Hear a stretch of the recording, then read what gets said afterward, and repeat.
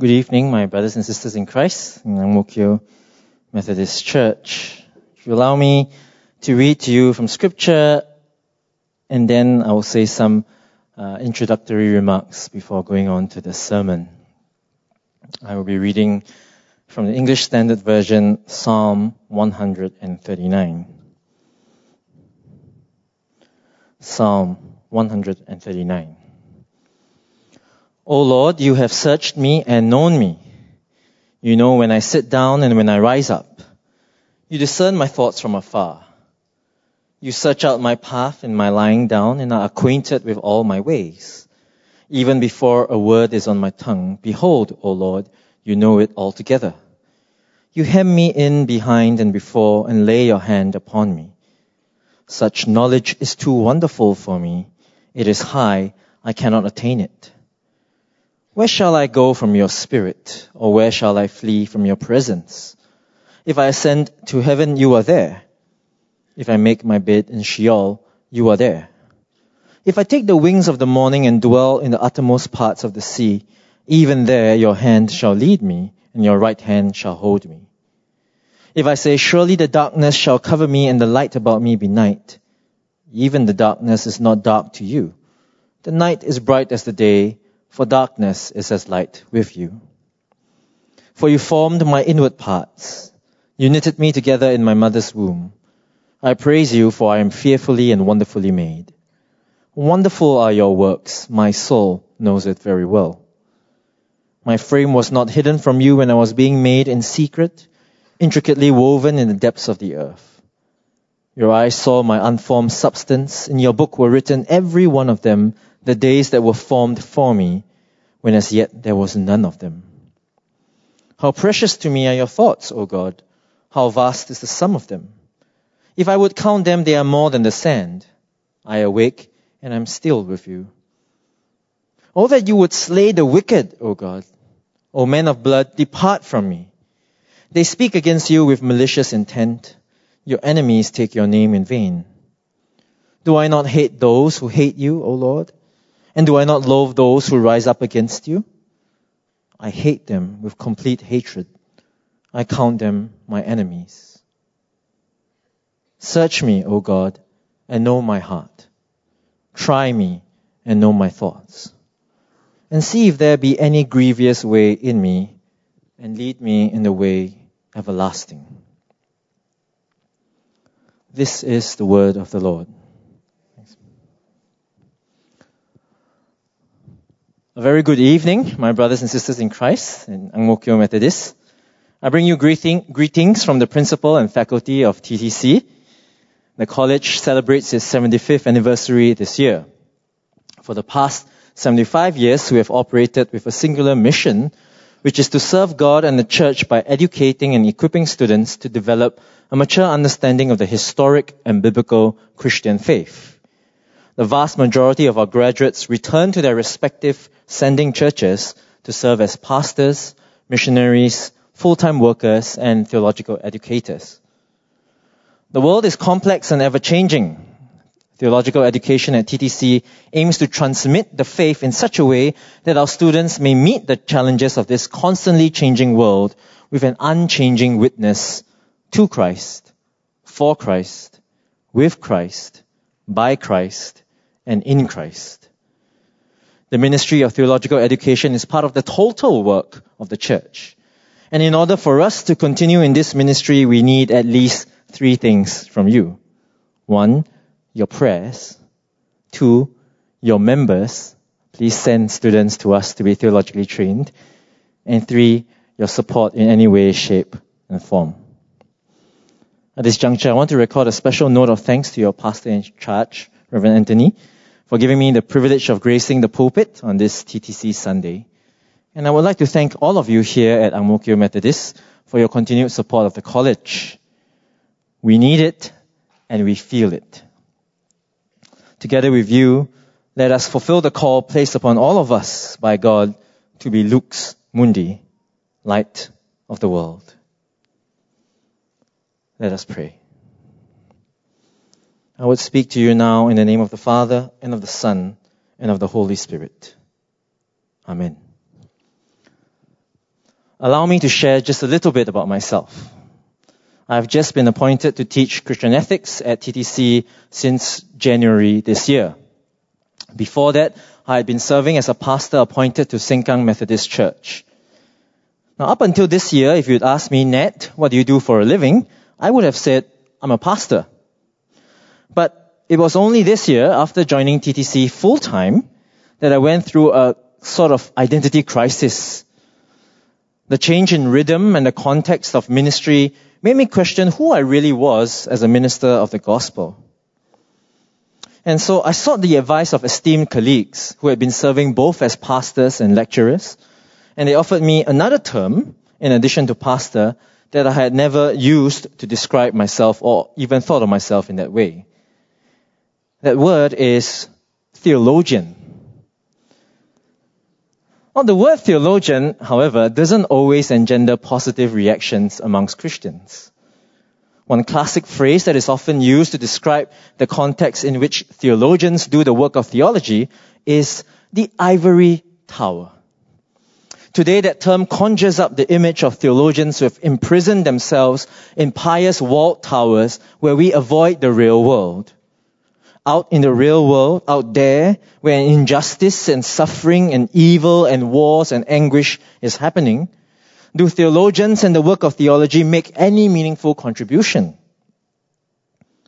By extension, then, should we continue to send our eager and willing brothers and sisters in Christ for theological education? And perhaps pushing that question just one step further, what is the good of theology for the Christian life anyway? Now, if all of this seems too a little on the nose, the new TTC lecturer coming on TTC Sunday to defend theology, then rest assured that is not my intent at all. I come in peace. I simply hope to show that by the end of the sermon, that theology proper, that particular discipline of knowledge that we call the pursuit of the knowledge of God, acts as true seeds of faith that move us in our journey from mortal life into resurrection life. Today, almost no one has anything good to say about the ivory tower.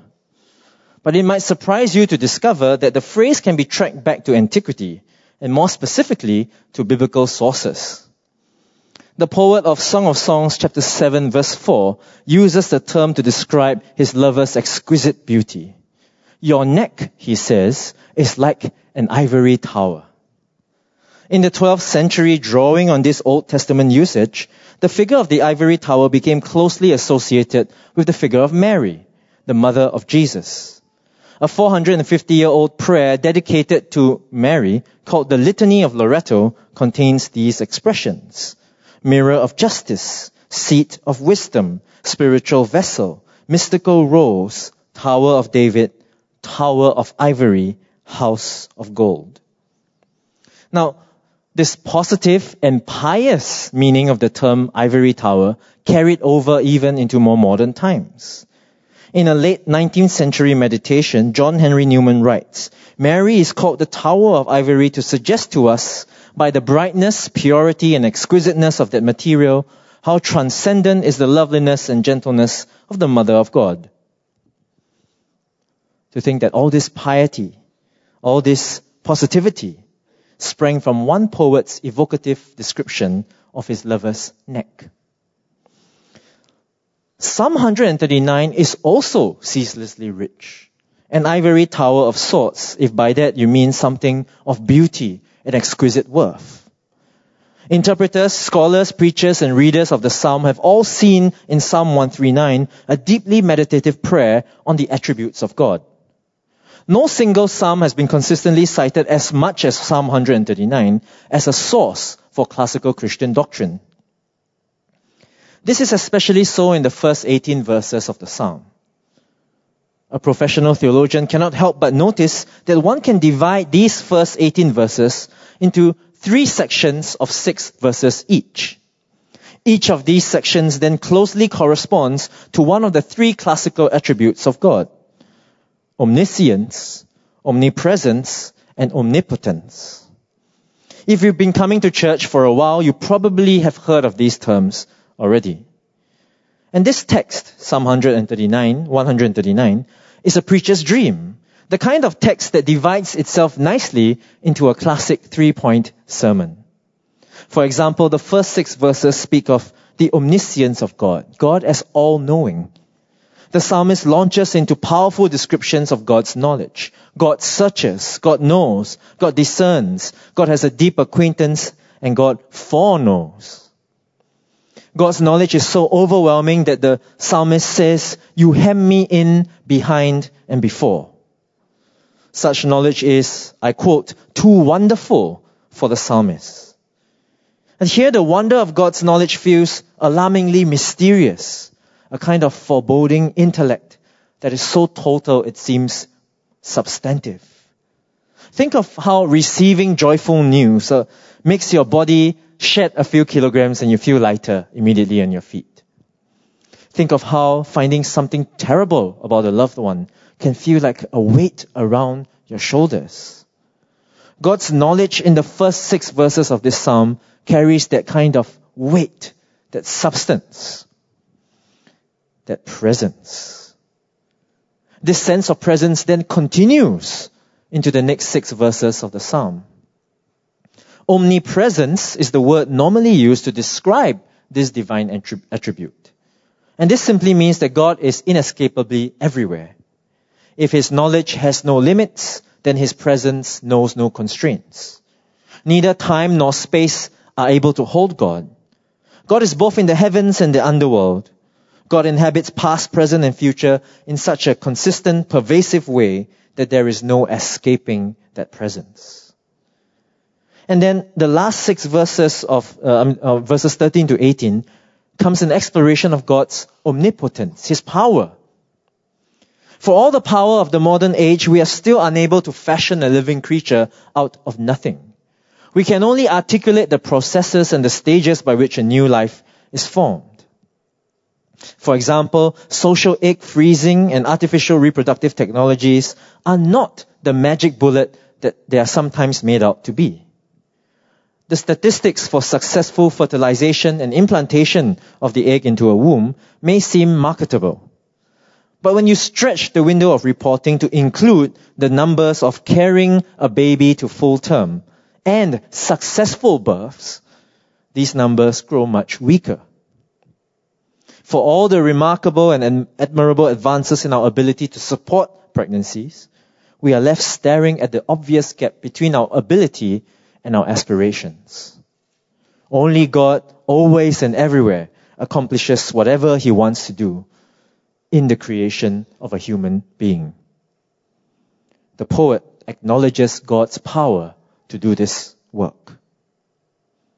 Well, there you have it. A classic 3-point exposition on 3 classical attributes in the doctrine of God. Omniscience, omnipresence, and omnipotence.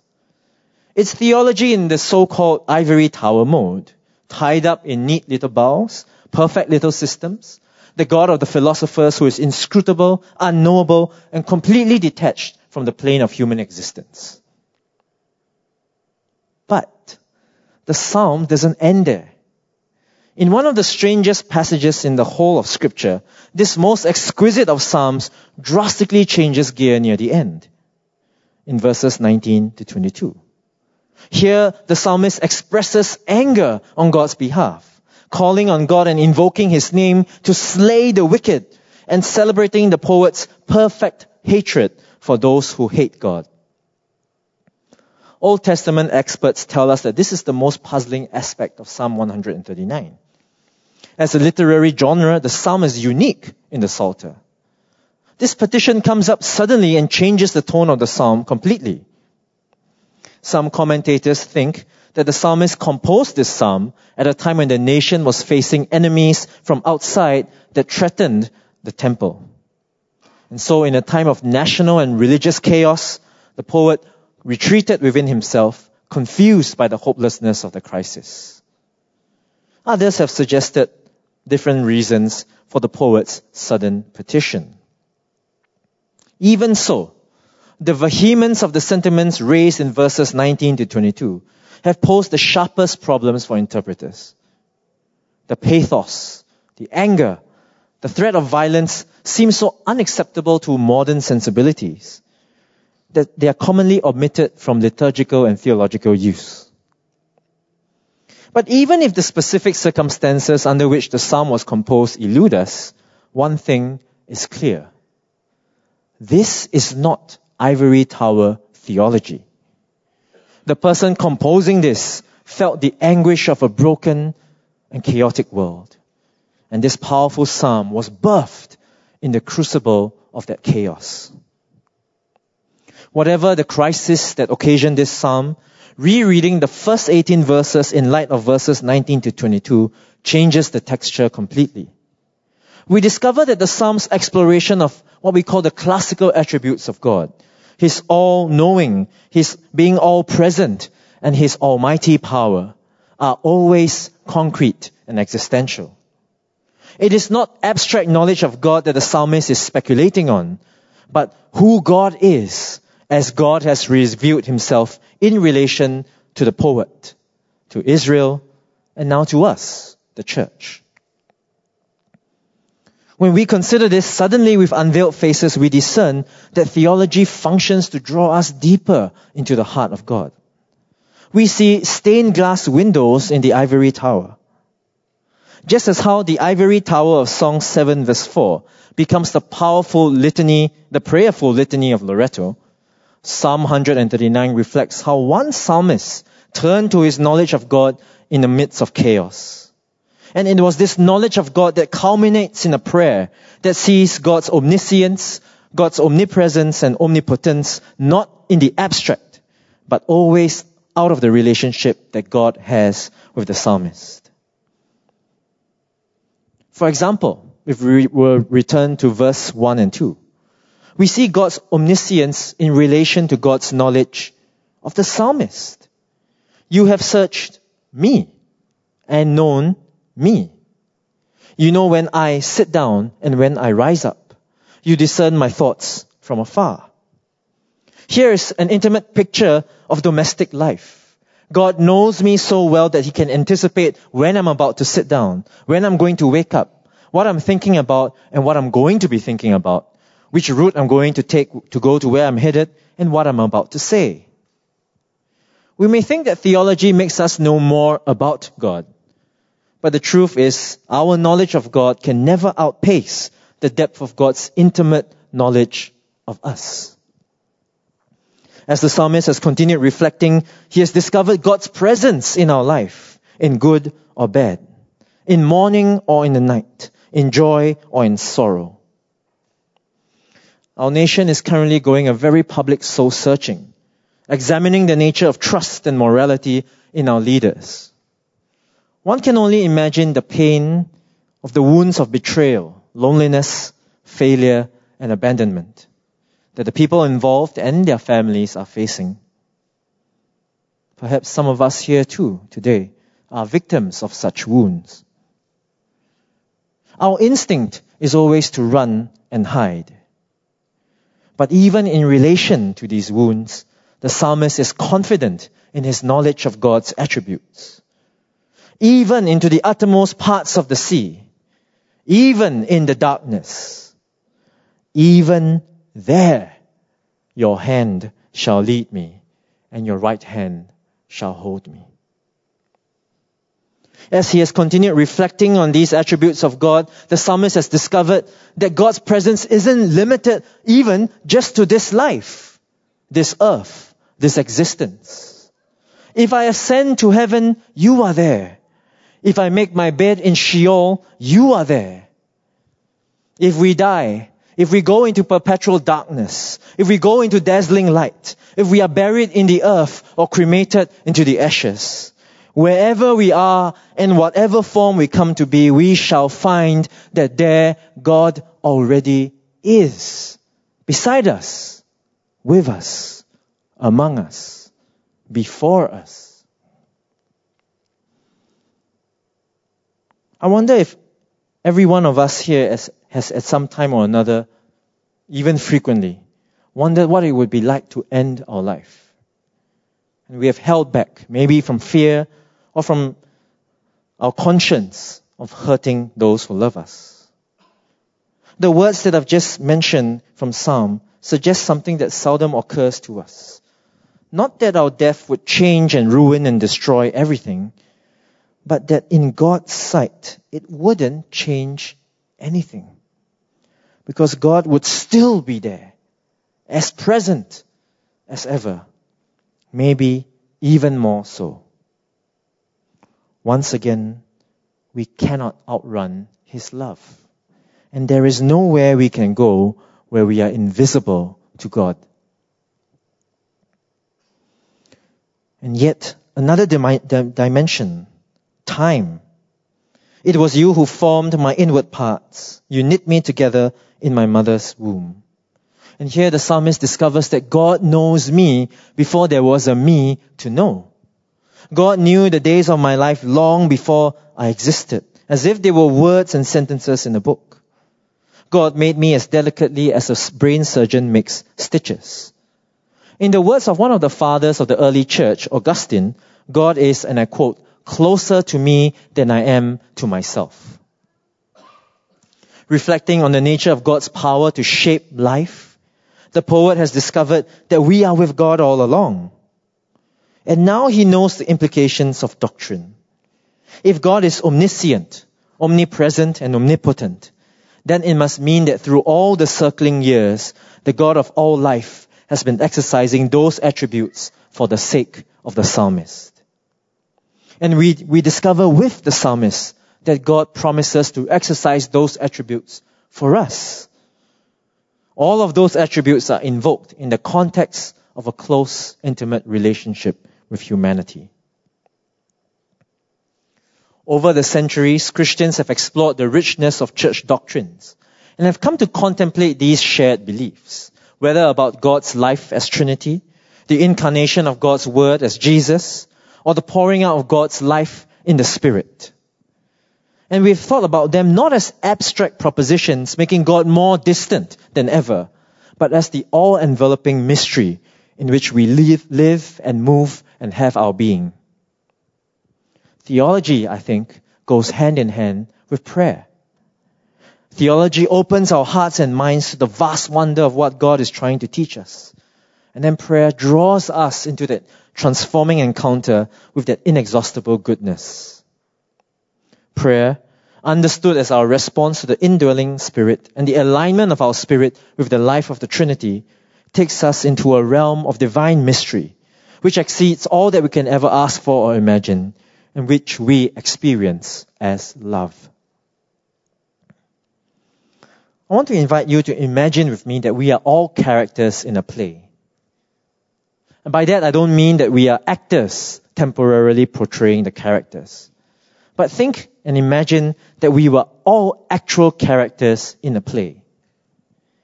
As such, we would have no notion that we are characters in a play. We simply see our existence as what life is, and that's it. It would never occur to us that there might be another form of life, of existence, of a mysteriously greater and deeper kind, the life of our author, our playwright. I want to suggest that this analogy of God as author and we as characters is precisely what Psalm 139 is trying to communicate to us. At the heart of every creature and everything is God's knowing of that creature and that thing. God is intimately present within every aspect of the world, thinking and loving and bringing everything into existence moment by moment. God is fully present within everything, as an author is intimately present within everything in her book. Our author's thinking and loving sustains our life moment by moment. And because God transcends the universe as our author, God is more present within everything than another being alongside could ever be. It is God's presence within everything that holds it together. And I suppose now is a good time for us to ask, what would happen if we shaped our thoughts on God to be thoughts towards God? Few things can help us grow more richly human than the conviction that God loves us without reserve and will never turn away from us. We can always ask God for a sense of this intimate, loving, life-giving presence in our lives. Perhaps in moments like these when we are gathered together in worship. In these moments of deeper awareness, we begin to sense the expansive radiance of God's generous giving at the center of our lives, knowing and loving us in every moment. Theological reflection on knowledge that is too wonderful for us, should lead us deeper into God. When we emulate the psalmist of Psalm 139, theology then becomes a bridge that God throws across infinity. Through it, God reminds us that at the heart of all the good we will ever know and all the loss we will ever feel is the love of God, calling us, beckoning us onward into that center where all that is lost shall be found and all that has died lives in everlasting life. I have titled this sermon, Stained Glass and the Ivory Tower, because for me that is the unifying image that Psalm 139 presents to us. The image of stained glass, and I really like this one. I forgot to ask Pastor Anthony whether this was designed specifically for the church, or is this a kind of image that you found somewhere? Not specially designed, so this is unique to Ang Mo Kio. What a wonderful picture. The image of stained glass reminds me of churches, as this one now will remind me of Ang Mo Kio forever, of a house of worship and prayer. Theology and prayer is what happens in Psalm 139. A forebear in the faith reflects on the mystery of God in his life and puts those thoughts into words that we can share and talk about together. And in those shared words, we find expressions of theology, yes, but above all, we find words that are meant to guide us into the mystery of God, who is there before we were made, who accompanies us wherever in life we go, who loves us beyond reason, and who will resurrect us from the graveyards of our failure. In this way, the ivory tower of theology fuses into a stained glass encounter with God, who draws us from our human words into the eternal word. Theology is prayer because it is our meeting with the one who understands us from within as only God can. In July 2017, I was going through my biggest personal and professional crisis. My brother had passed away aged 39 in October 2016. And in addition to the unbearable grief of his passing, I was also going through what seemed an insurmountable difficulty regarding my plans after my studies. I found it in that period difficult to even go to church, and my prayers were suffocated under the wreckage of my soul. It was during this time that my wife, my son, and I took a road trip in England, and we made a planned stop at Coventry Cathedral. I love visiting churches, but for many months since my brother passed, I could not even find it within myself to go to the cathedral next door to the theology department where I was studying. As we stood outside Coventry Cathedral, my thoughts turned once again to all those wonderful theology that I had learned and discovered about God. I battled within and with Him. God, have you now forsaken me? Why have you, the Almighty, chosen to veil your power and your love just at the moment when I need you the most? I cast my mind on those doctrines and theological niceties that I had studied, and I was ready to give up on them, on faith, maybe even on God. And then my wife and I and my son pushed our way through the glass doors of the cathedral, and I found myself in a huge open space that seemed to stretch on forever. The cathedral itself also is enormously huge in size, high. Right at the front, behind the altar where stained glass would normally be, was the most amazing sight I've ever seen. It was a 23-meter high and 12-meter long tapestry called Christ in Glory. I apologize that I did not prepare a slide for that for you to see, but I think you all have Google, so you can Google that. Coventry Cathedral Christ in Glory, or Coventry Cathedral Tapestry. In that tapestry, Christ himself seemed to beckon to me, to draw near to him. And in an instant, I did. In that instant, all my theology and all my prayers connected. Christ, the King of glory, in whom there is no beginning and no end. Christ the King, in whom death itself has lost its sting. Christ the King, in whom my beloved brother now lives forever, and in whom is the promise of eternal reunion. Suddenly the clouds of gloom in my heart broke, and sunlight showered into my soul. At that instant, I had a sense of immense and unlimited goodness, of joy beyond words. Over the years since then, I have held out this memory to God in prayer many times. For I sensed that deeply woven through them was God's meaning and God's love.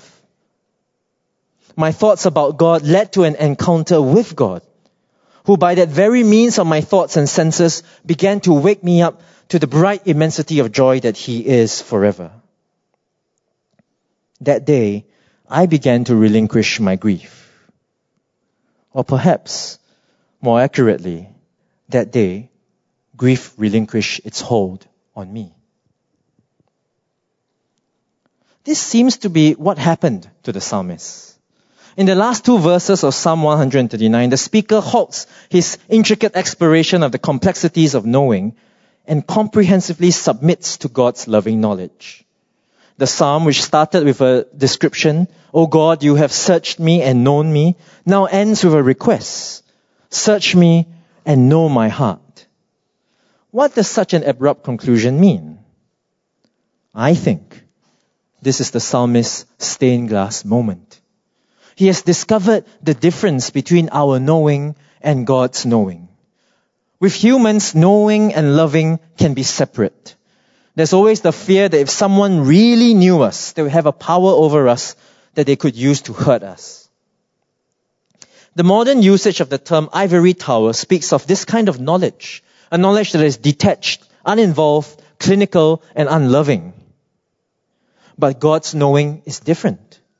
God's knowing and God's loving are inseparable.